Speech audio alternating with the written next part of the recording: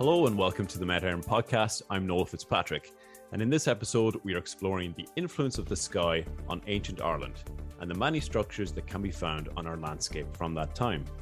I'm delighted to be joined by Dr. Frank Prendergast, who is one of Ireland's leading experts on the alignment of its ancient structures. So Frank, we'll be talking a bit about megalithic structures in this episode. So maybe just to set some context, what do we mean by megalithic? Well, megalithic literally means large or big stone. And it translates as that. And the characteristic of megalithic architecture, and I guess that's where we're going with this talk, is structures that are built made of large stones. And in prehistory, in the early prehistoric period, large stones were the feature of the monuments which were built. Unlike later in prehistory, when you move into the Bronze Age, where there was a shift from using megaliths, megalithic stone architecture, to timber-built structures. So that is the essence of the monuments that we're going to talk about first.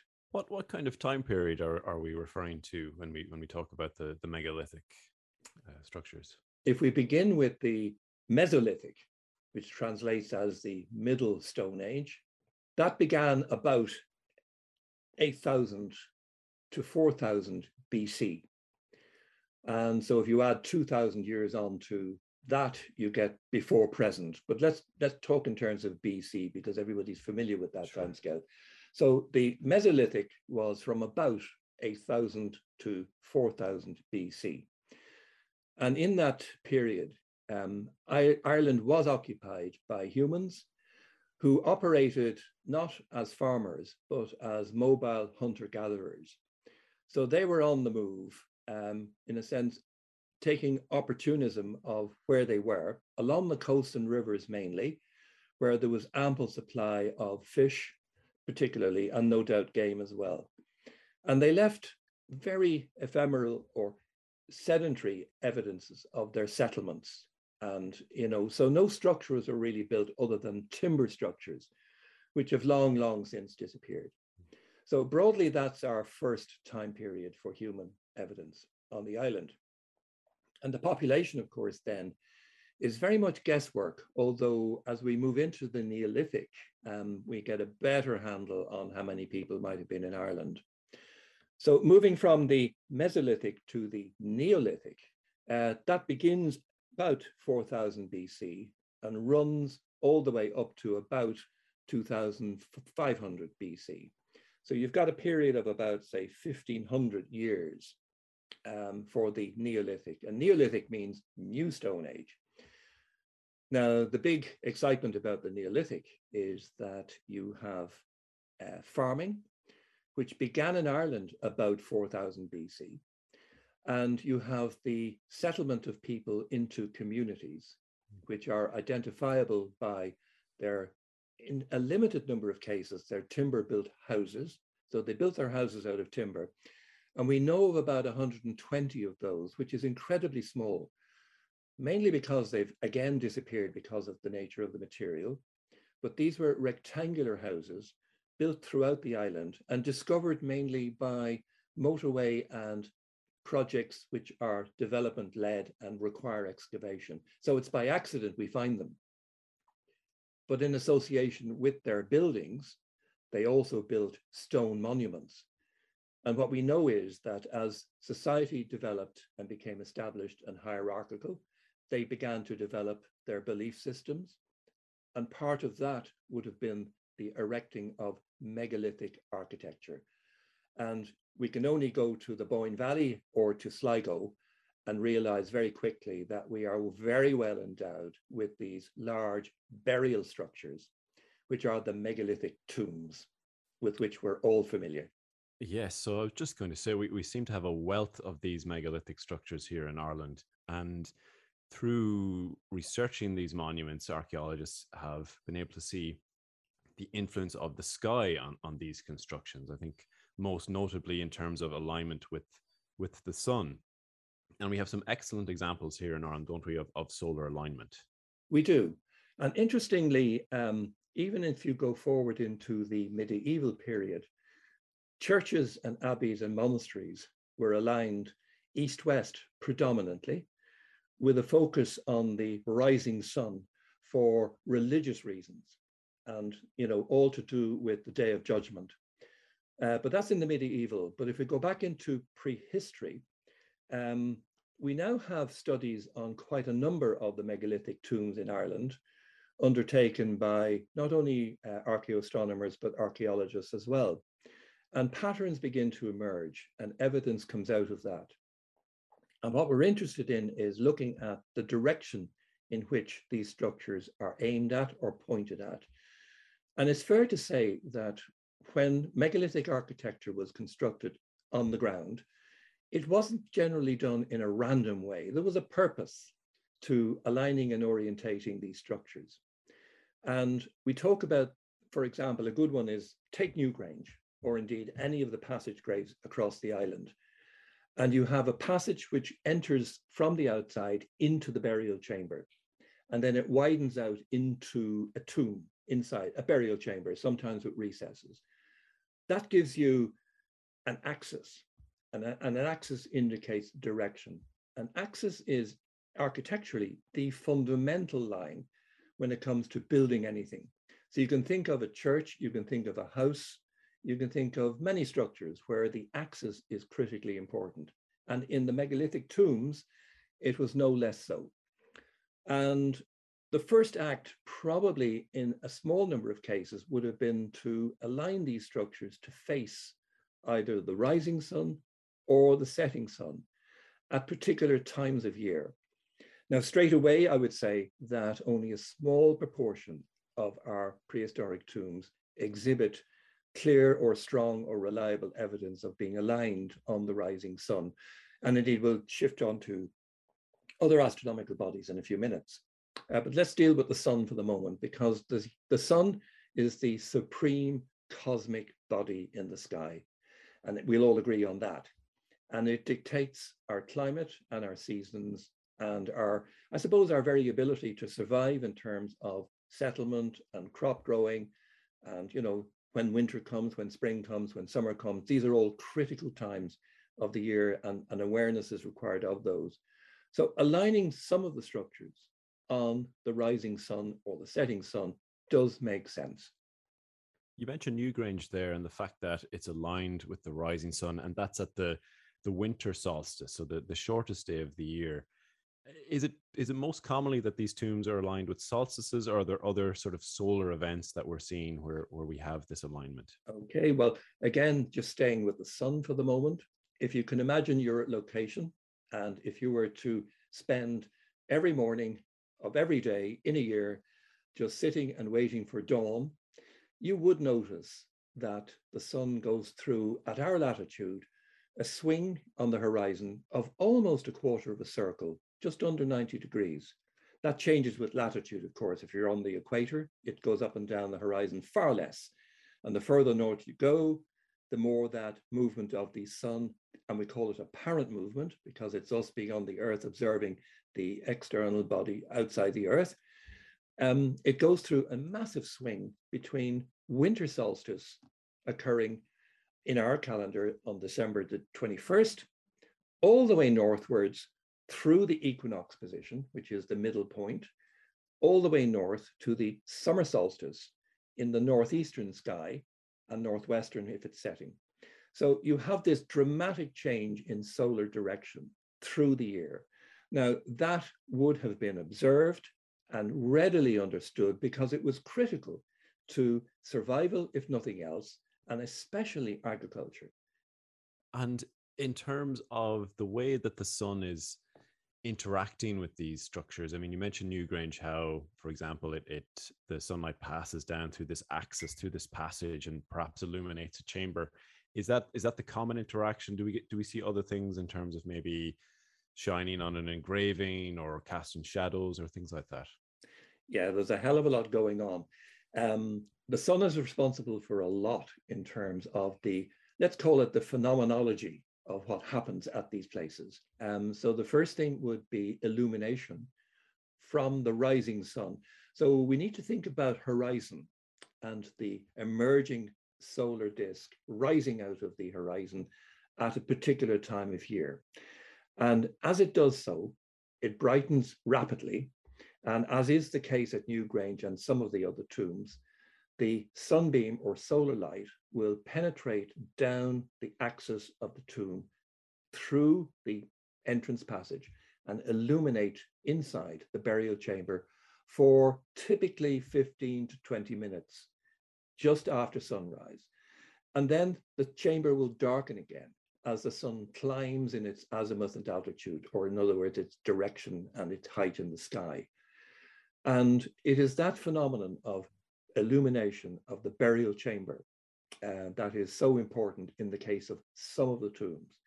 And that's telling us an awful lot about the meaning of these tombs and how, I suppose, religious beliefs, or what we call worldview, or a cosmology is another way to put this, an ancient cosmology, how people understood their place in the world, their relationship with the sky, their relationship with the seasons, and their relationship to the movement of the heavenly bodies up and down the horizon as you go through the year.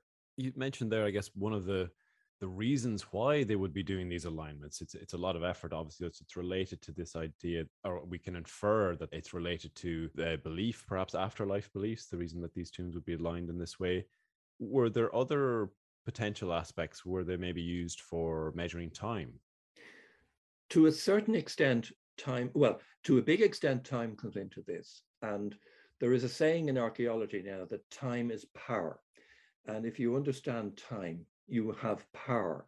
And if you're in a prehistoric society, which is very hierarchical, farming based, there will be, in a sense, an elite within that society, there must have been, who would have understood and retained and have possessed the knowledge about celestial events. And we think, insofar as we can look backwards over those vast time distances without any written record, and that defines prehistory, by the way. Prehistoric means before the written word, and that is different dates in different parts of the world, depending on civilizations and how they developed. But in Ireland, broadly, the historic prehistoric boundary comes with the arrival of Christianity. So you're talking about in the 5th century. So anything before that, you're into the Iron Age, the Bronze Age, and the Neolithic. So understanding time would have been, I think, and embedded in all of farming throughout that time.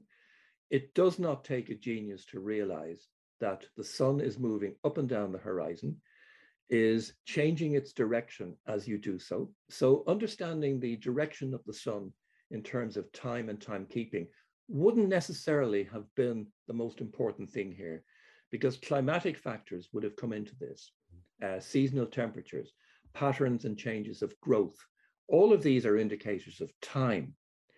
So we think that the rising and setting of the sun per se wasn't used as necessarily a timekeeper, but understanding its motions was very much embedded in power and knowledge. What we do think was the case is that the direction of the rising sun was important in terms of the burial tradition and the afterlife and death, and where the human spirit went to in the next world. And that brings in something very interesting, what's called the worldview or cosmology at that time. They would have perceived their world as a threefold model. And by that I mean the landscape in which they lived, the dome of the sky over that landscape, and then the underworld beneath. Now, that was their perception. Whereas today we have an absolute understanding in astronomy of where we are in the environment, in the universe, in space. We know all of these things. We understand the nature of the sun, the stars, and the planets, and exactly where they are and what they are. But in the prehistoric mind, that is not the case. So they would have viewed the world as a tripartite model, as we call it in anthropology and cosmology. And it is the upper dome, it's the landscape, and it is the underworld. Now, if you think about the sun as the supreme cosmic body, which regulated life, I guess, then aligning the burial places of the dead to face the rising sun at a key time of the year at solstice, I think is very much part of how they might have perceived linkage between the afterlife, the dead, where they went, and perhaps the power of the sun, which was probably regarded as a deified body. To them, this was something stupendous, enormous, incredible. But it happened every day, and it moved day on day up and down the horizon until you get to solstice. That's a summer solstice, winter solstice.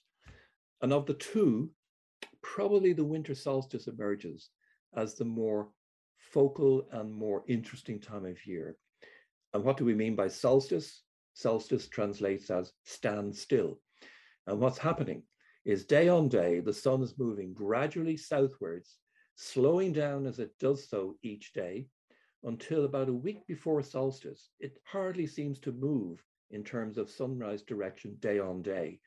And then you get to the 21st, as we now know, and it stops theoretically on the horizon. And then the next day or a couple of days, it starts to move back again.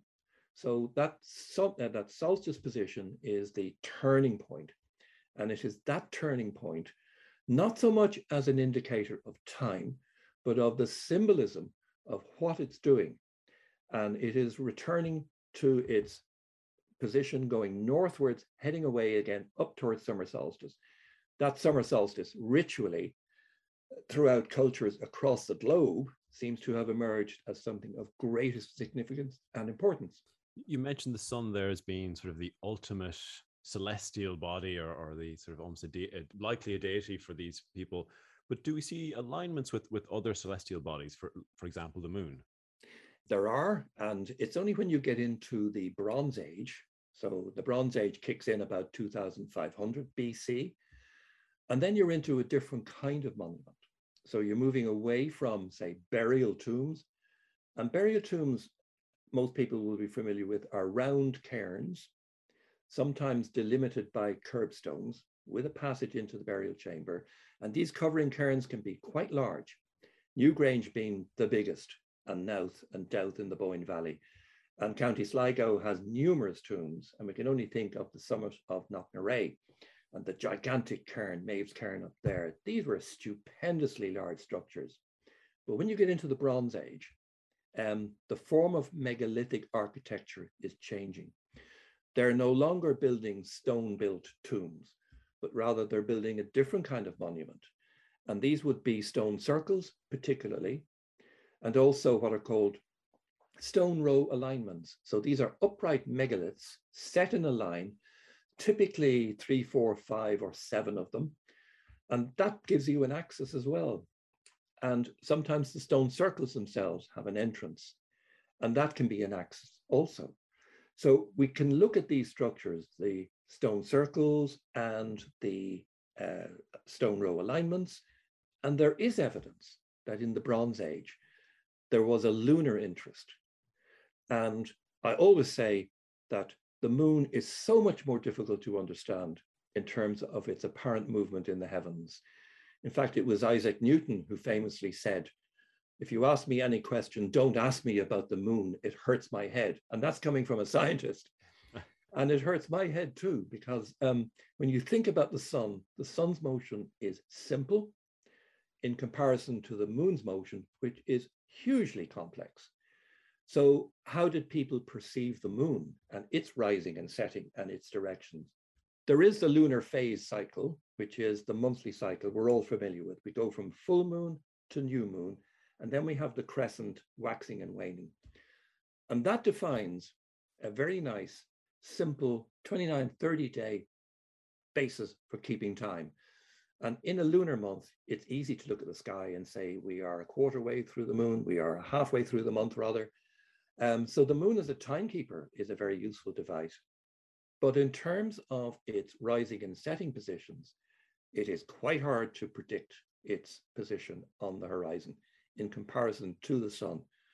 Nonetheless, there is evidence coming out from the study of, say, a large number of sites, and particularly in Scotland, where stone rows have revealed that there would have been perhaps a lunar symbolism attached to aligning these structures to where the moon rose in a particular way at a particular time of year. And the moon cycle is complex, as I said. There are extremes in terms of its limits, unlike the sun, which has the same limit, more or less, through the year, up and down, winter solstice, summer solstice. The moon, not so. Nonetheless, there are hints and strong hints supported by measuring large numbers of sites, such as Stone Rose, that there may have been a strong understanding and an awareness and an interest in aligning these structures to the moon. So then you look at other bodies in the sky and what else is there? Absolutely. Well, I believe one of the sort of interesting or more remarkable structures we have in Ireland is at Lismullen in County Meath, and that's aligned with the stars. Is that correct? Yeah, the Lismullen, just for our listeners, is an Iron Age structure. So it was built around, after 800 BC, and it was occupied for perhaps a very short period of time.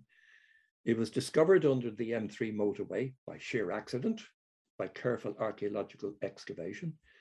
And when they advanced the M3 near Tara, they discovered in the ground these long gone sockets of where timber posts would once have been. And there was coloration difference in the soil that allowed the archaeologists to spot these small circular holes. And when they excavated the site, nearly 400 of these post holes were recovered, mapped. And then that allowed the archaeologists and myself to look at this data set, and the modeling of it revealed it to be 3 concentric timber rings. The outer 2 were nearly 80 meters across in diameter, so huge. That's twice as large as the largest stone circle, which is up in Beltany in Donegal, in Lochgur, and there's an equally large one up in Donegal. But this timber closure was massive for its time. And importantly, it wasn't used for burial. There were no habitation structures inside the perimeter. And it also had an avenue delineated by post holes leading from the outside in. So here we go again, an axis from the entrance, which was emphasized by much larger post holes, into an inner sanctum, a smaller circle with a 16-meter diameter. And we think from the analysis that I've been able to undertake is that the alignment of that avenue looking from the inside out was just north of east. So it didn't fit sunrise at the equinox, which we're all familiar with in March and September. And the candidate that came up and emerged was the rising of the Pleiades cluster.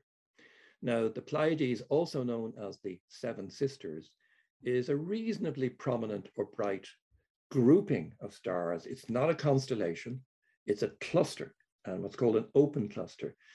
And people who look at the night sky in wintertime often ask me, what is that? Because they notice it. They wouldn't notice a constellation, but they'll notice the Pleiades because it's a cluster, a grouping, and it's beautiful. And its form is very small. And it would have risen out of the horizon and transited over the entrance of this timber enclosure at a time of year which is significant, after the summer harvest and before winter. And it is a seasonal thing. And that has led archaeologists to, I think, sensibly conclude, when you eliminate all the evidence, and at least consider all the evidence, that this was a place for gathering, for ritual, and it is therefore very likely a temple open to the sky, but with a clear avenue aligned on the Pleiades coming out of the horizon, transiting the entrance gate.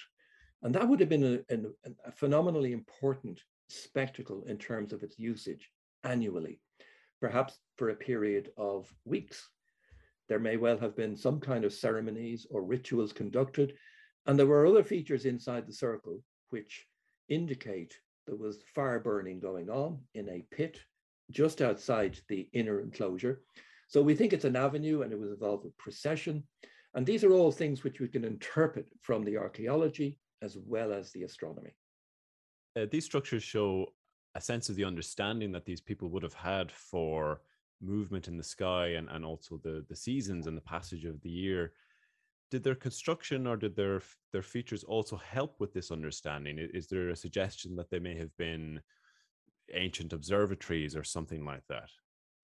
Yeah, the word actually, that's a good phrase to bring in, observatory, because observatory implies or has a connotation which in astronomy means precision and accuracy and tracking.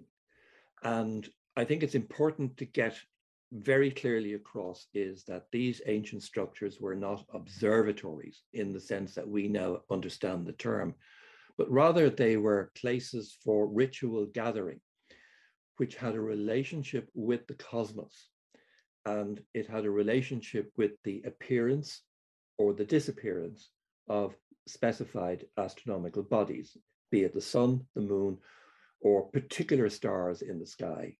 And so from that point of view, we should not use the word observatory, but rather these were places of ritual and assembly, which had a relationship with the sky, which would have been easily understood by repeated observing and an awareness of what's happening on the horizon. And it would not have taken any great degree of scientific understanding or other kind of tracking or technology to do that. Because I know, for example, from experience, that if I know that there's a site which has an axial alignment, such as Newgrange, that's a good example, and you know where the sun is going to rise at the winter solstice. And what am I using? I'm using distinctive features like tree patterns, for example, or tree growth on the horizon as a marker.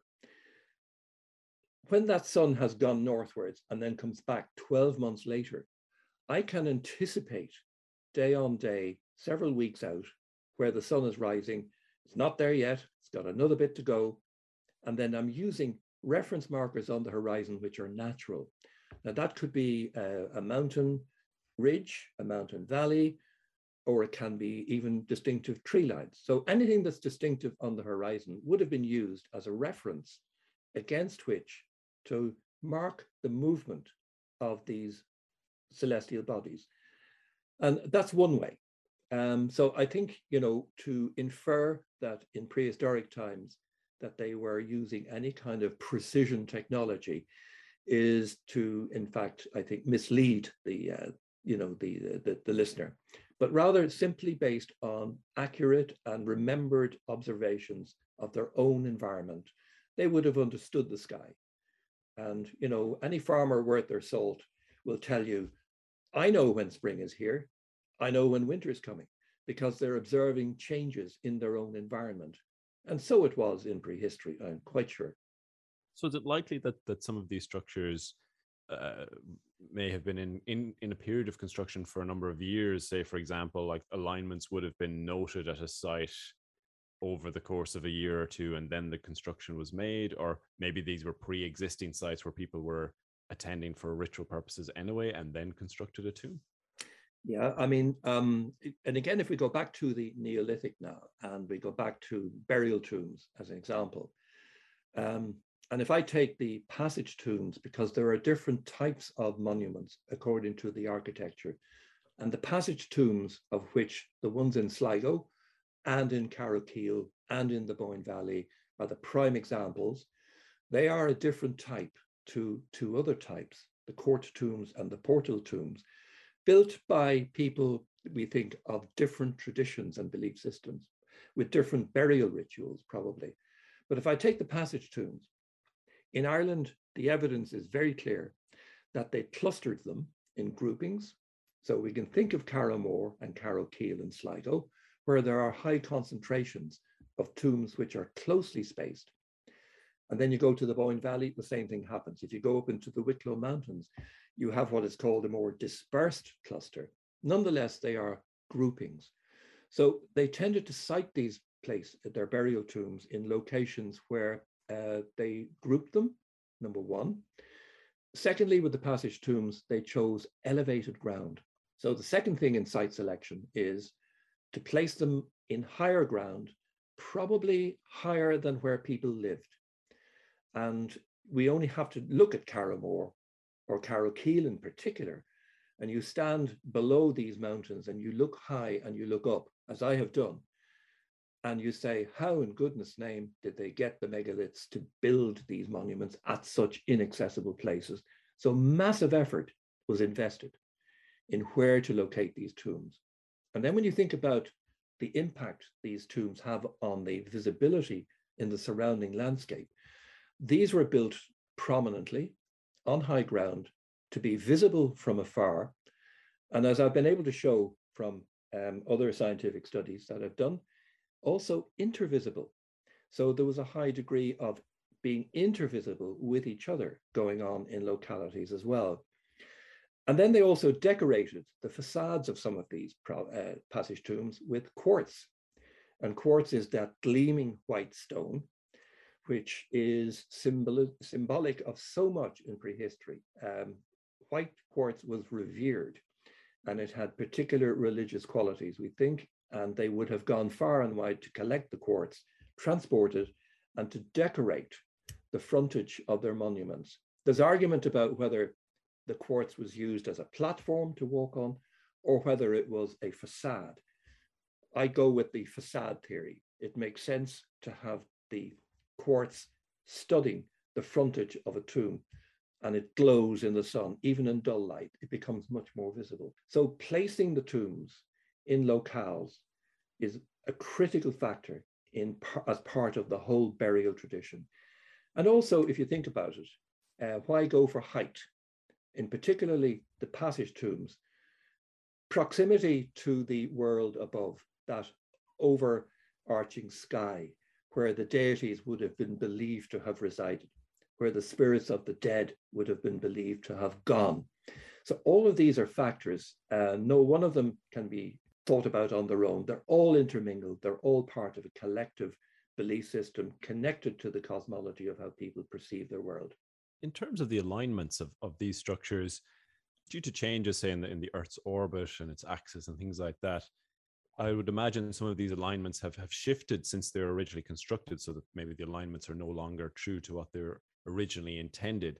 Is it possible to reconstruct what the night sky would have looked at the time that they were constructed?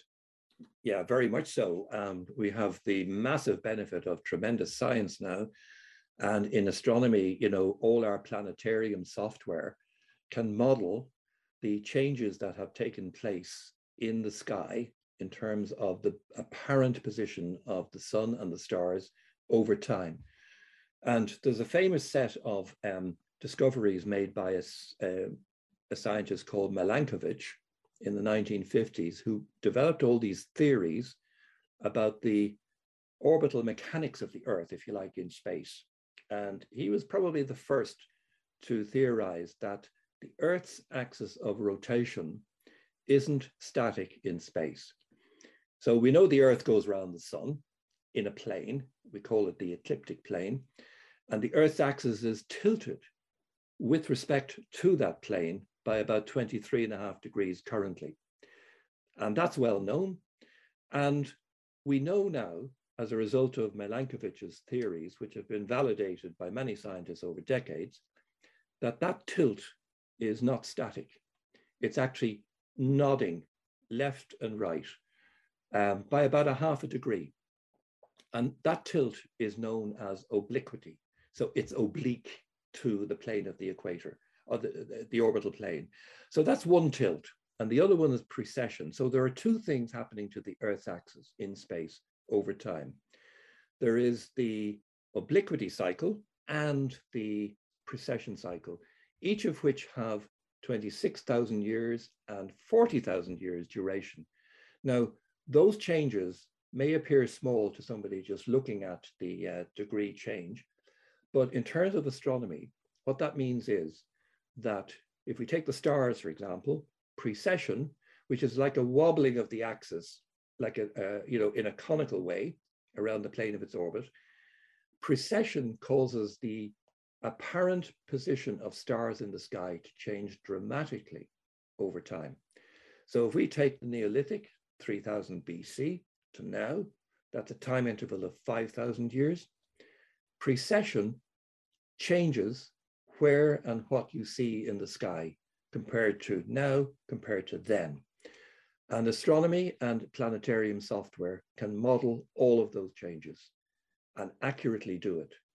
So when we build a landscape model and want to investigate tomb alignments, we can take into account the changes for the stars, and we can also take into account the changes for the sun positions as a result of precession and obliquity. And what that means is that when we measure alignments now for a tomb or a stone circle or a stone row, we can model in what would have been on the horizon at the time the monument was built, as distinct from what you see it now. And that gives us tremendous power to interpret the alignment of monuments. I guess one of the other big differences in the night sky now in comparison to the time that they were being built is that several thousand years ago, the night sky and the stars would have been far more visible. They certainly would have been. And when we come to light pollution and the degree to which the sky has brightened over time in the last number of decades, I think it's best to approach this topic in terms of what was visible in the sky and the clarity of the sky in prehistory compared to now. It wasn't really until the advent of artificial illumination, by humans, I suppose in the 1700s onwards, but dramatically so in the 20th century, that we begin to lose visibility of the star sky, particularly. Not a problem for daytime, obviously, because as soon as you hit dawn, your sky is bright and the moon has disappeared from view mostly, although you can see the moon during the daytime, depending on where you are in the phase cycle. But it's only when you get to nighttime sky viewing that the problem becomes apparent. The reason being that we have illuminated our world to an extraordinary degree. And if you look at images of Earth from space and you see the nighttime imagery of Earth, you can pick out civilization from the glow on the ground. And photographs and images are coming down all the time to us. And that gives us the wherewithal to study planet Earth and the degree to which it is illuminated at night. And the trend is discernibly upwards. And it is a worry and it is a concern. Now, we all have to live, we all have to exist, and we all need illumination to do what we do. I mean, we have become a 24/7 world in a sense.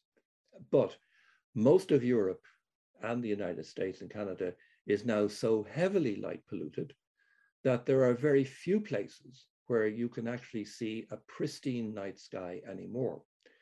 Now, all of that data has become available through polar orbiting satellites in particular, which have special sensors which can monitor and measure brightness at night on the ground. Incredibly, the sensors are so sensitive, they can actually pick up the illumination from a street lamp. I mean, that is extraordinary. Wow. Yeah. That data is now available and continually feeds into a light pollution map of the world, effectively. And those are all available to us as tools to study how things are changing. And year on year, decade on decade, the world is getting brighter by percentage points. And what that means is that the modern human can no longer easily see a pristine sky unless they travel to areas of dark sky protection. And there are a few in Ireland, which we know, in Ballycroy and down in Kerry, and there's one or two more coming. And then internationally, there's a big push on to try and create these dark sky reserves. I was just going to say that we're coming to a point now where we are looking to preserve dark sky locations similarly to how we have nature reserves, because there are things that are precious and under threat. So we feel a need to protect them. And as you mentioned, we have two parks in Ireland at present, in Ballycroy and in Kerry, Ballycroy and Mayo, and in Kerry as well. The fact that the night sky, say when these structures were being built, was so much more present. I mean, it helps you to understand why the night sky had such a strong cultural influence at that time. Very much so. It's now estimated that if you're in the center of Galway or Dublin, even in wintertime, in the city center location, all you will see is the moon and a select small number of bright stars, the very brightest. Even if you move outside of the cities, light pollution travels extensively. And you may see, if you're lucky, up to a few hundred stars. In prehistory or in truly dark sky locations, several thousand, 5,000 to 6,000 stars are what you would expect to see. Now, the critical thing here is that if we conserve the dark sky in areas where we can do so, and I like to campaign in terms of conserving the dark sky at areas of archaeological importance, such as Carrowmore, Carrowkeel, Boyne Valley, Lough Crew. There are a handful of places where we really should be paying attention to light pollution. And the reason is that at these locations, if you are situated in a dark night in winter, you are re-experiencing exactly what our prehistoric ancestors would have observed and experienced also. So there's a lovely word, immutable. There is an immutable link between being in the places which are dark sky protected, which are of archaeological importance, and how that connects back to our very ancestors 5,000 years ago and exactly what they would have seen. Albeit the sky is slightly shifted because of precession, nonetheless, that experience and that linkage is so important. So therefore, we do need to conserve and minimize light pollution insofar as we can. I spent a crisp winter's night in Ballycroy some time ago during the winter, and it was absolutely beautiful. Because it's such a dark location, you can see such clarity of the stars. But after maybe an hour or so, things started to turn a little bit watery, and then it was the inevitable approach of some clouds, which we're obviously very familiar with here in Ireland. So it's not just light pollution that you're contending with when you want a clear night sky. And cloud is something that we have to contend with also as well. Yeah, and that's of great interest to me as well, because just to make the point, last winter solstice 2020, and then the one just gone 2021, we were running a scientific project at Newgrange to film and record the illumination of the burial chamber over a period of about 20 days before solstice and 20 days after, so a 40-day period. And we had installed roof-mounted looking downwards cameras, nadir pointing cameras, and video cameras. Last year, in 2020, the winter solstice, we had about a 53% success rate in terms of clear skies, cloud-free, over the 40-day period. This time, 2021, just gone, 3%. Wow. And it was an utter and miserable failure by comparison to the previous one. So luckily, we started the project in 2020. The reason we were able to do it was because of the pandemic. The chamber was closed to the public. So we used the opportunity to record and to analyze in a way that was never done before.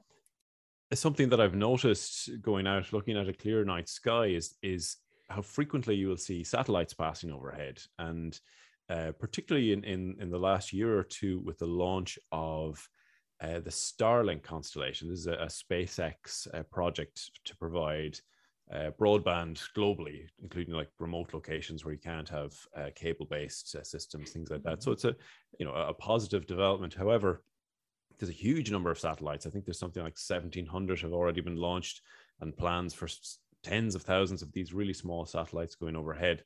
So for people who are trying to study the night sky and maybe doing exposures of the night sky or looking at these movements, this could be quite disruptive.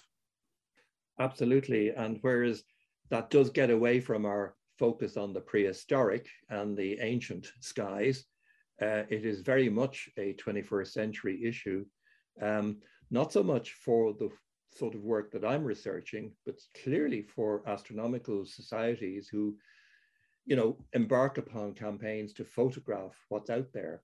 And then they have this to contend with. And it's only at its infancy, as I see it.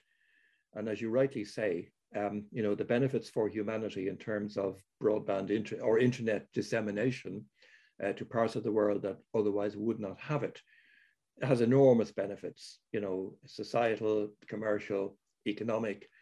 But nonetheless, it is an environmental pollutant if viewed from a different perspective. And it's hard to see how this can be stopped or mitigated or contained. I have no experience of it at the moment, although some of my colleagues have seen these Starlink cube satellites. They're quite small.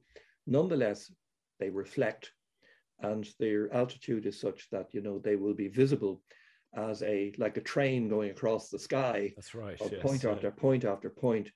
And, if that becomes, shall we say, in terms of the predicted numbers of these cube satellites going up, an issue, it could be a real serious pollutant in terms of the natural sky to which we all are entitled. And we all live under one sky. And it's, a UNESCO issue as well, so it's not just local astronomical societies. At a much higher global level, UNESCO has extreme interest in preserving all of these aspects of humanity and culture. And that includes the night sky. And it is the preservation of the night sky that becomes, I think, the focal argument here, and what we can do to protect it.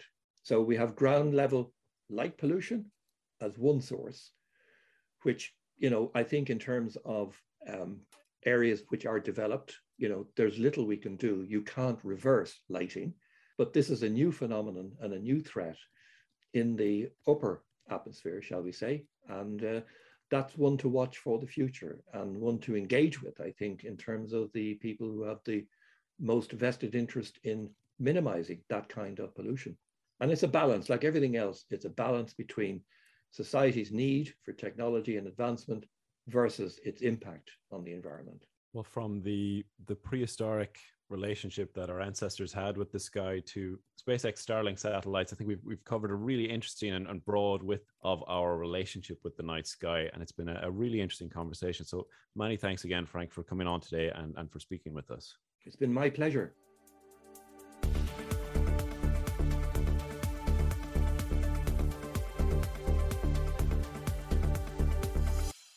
That brings us to the end of this episode. Thanks again to Dr. Prendergast for joining me this month.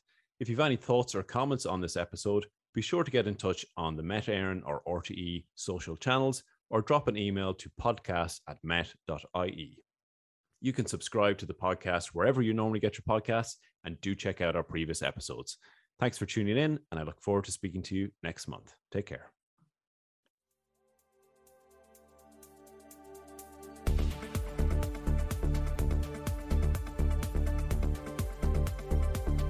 The Met Éireann podcast is presented and researched by Dr. Noel Fitzpatrick. Production and editing is by Janny Lanagon.